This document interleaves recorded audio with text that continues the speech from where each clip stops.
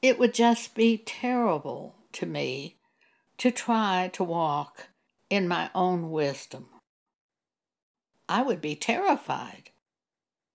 We have access as the elect of God to the wisdom from God. Why would we not want that? I would want His wisdom. He knows past, present, and future. I don't know these things. So as I set out to go forward, it's not that I want to turn to humans and say, what should I do? I want to turn to God and say, please show me what I should do and stop me if I'm going the wrong direction. We are truly blessed above all others because we have this access to wisdom from God.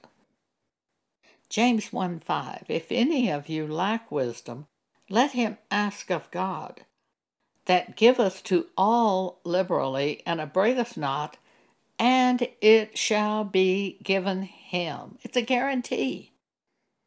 If we ask God, He will give us the wisdom we need. God watches over us and leads us by the Holy Spirit who is in us. He shows us things to do, and often they're much better than anything we would have thought of doing. I've had that happen so many times. Now, one example of that is we had a man in our church group who was about 74 years old. He went outside in his backyard and he looked at his storage building, and it was overflowing with stuff. And he began to think about it, and he thought, I'll build another building to put my stuff in. And he heard these words, why don't you just get rid of the stuff? He reported it to us, and it's great wisdom. We greatly rejoiced in that word that we knew to be from God. He apparently did what that word said. He was 74 or so at the time. He got very sick later and ended up dying. But he did what he heard to do from God. And he heard from God. And we rejoice when we think of him. I always think of that story when I think of him. If any of you lack wisdom, let him ask of God that giveth to all liberally and upbraideth not, and it shall be given him.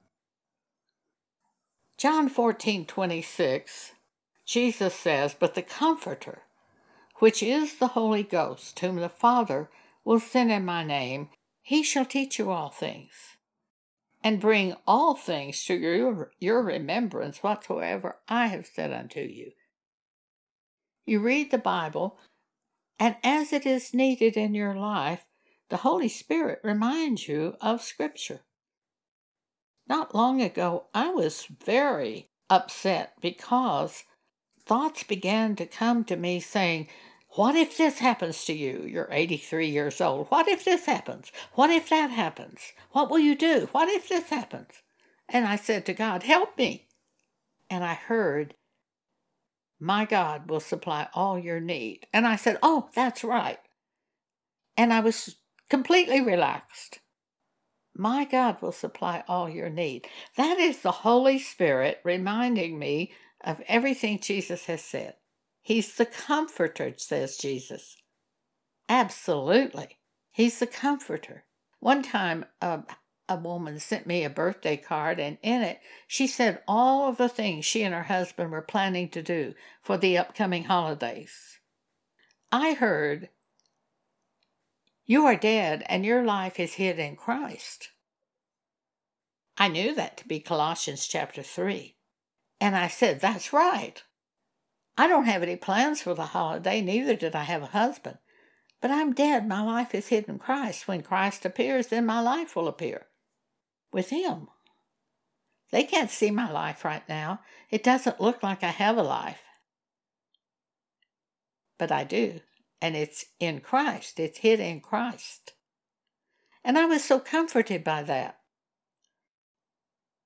John 16:13, when he, the Spirit of truth, is come, see, he just comes into your mind to help you at that moment.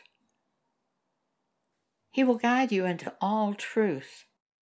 For he shall not speak of himself, but whatsoever he shall hear from God, that shall he speak, and he will show you things to come. It's instant comfort, instant truth, instant help. It's the Holy Spirit, who's the Comforter and the Spirit of truth, showing us truth from God. Everlasting truth. In the Old Testament, we have many examples, and Paul said, "These are given for our admonition, upon whom the end of the world has come." So we learn from these examples in the Old Testament. Psalm 81. God said to the children of Israel, "I am the Lord thy God, which brought thee out of the land of Egypt. Open thy mouth wide, and I will fill it." Verse 11, "But my people," said God, "would not hearken to my voice, and Israel would none of me. So I gave them up unto their own heart's lust, and they walked in their own counsels. Oh, that my people had hearkened unto me, and Israel had walked in my ways. I should soon have subdued their enemies, and turned my hand against their adversaries.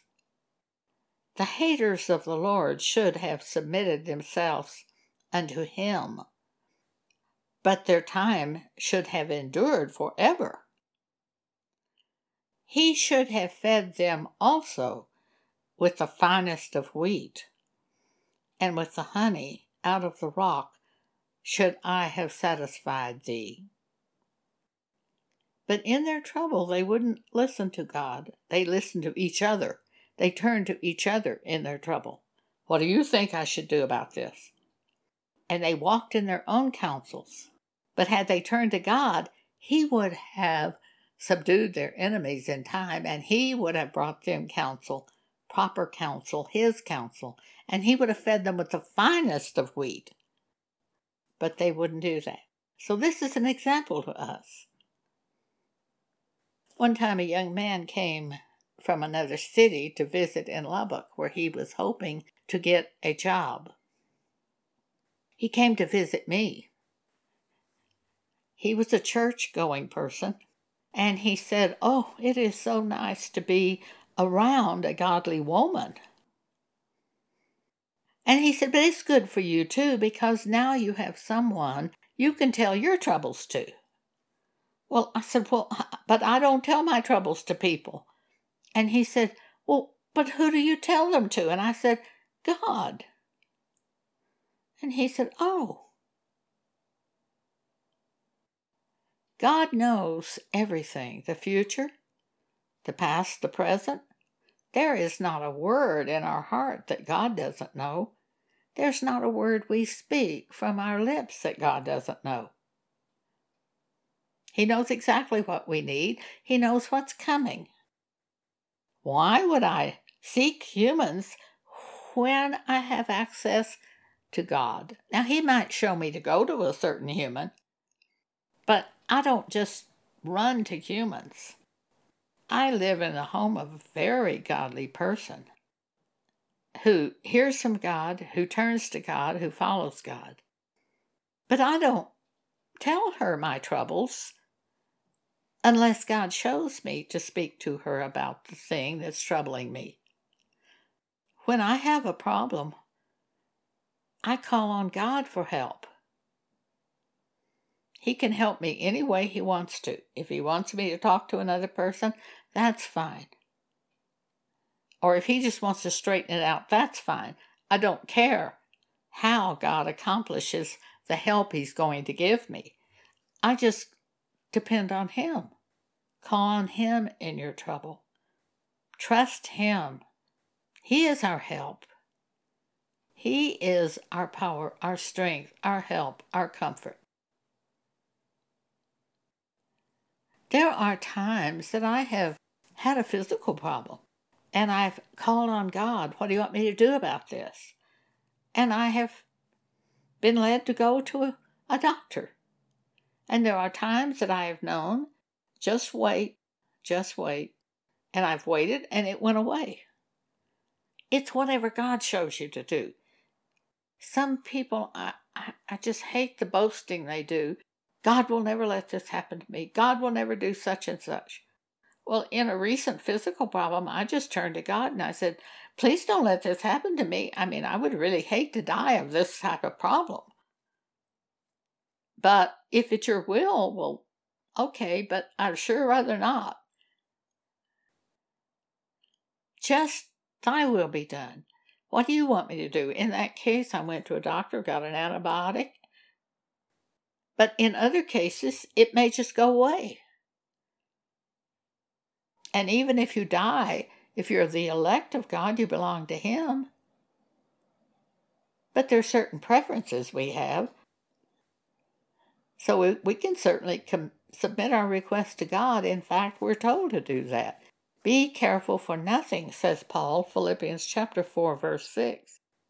But in everything, let your request be made known unto God. What do you want God to do? What is your problem? What is your preference?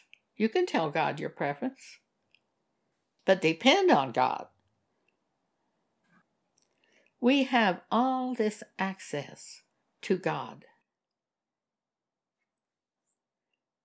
And we overcome everything through turning to God. And Jesus comes to redeem and to raise the elect of God who turn to God and overcome through God. To the 7 churches in Revelation, in every one of the churches, he said, overcome. To those who overcome. And there's only one way to overcome. Turning to God. In prayer. Talking to Him. Doing what you believe He shows you to do. Overcoming through God. Thank you for allowing me to speak with you today.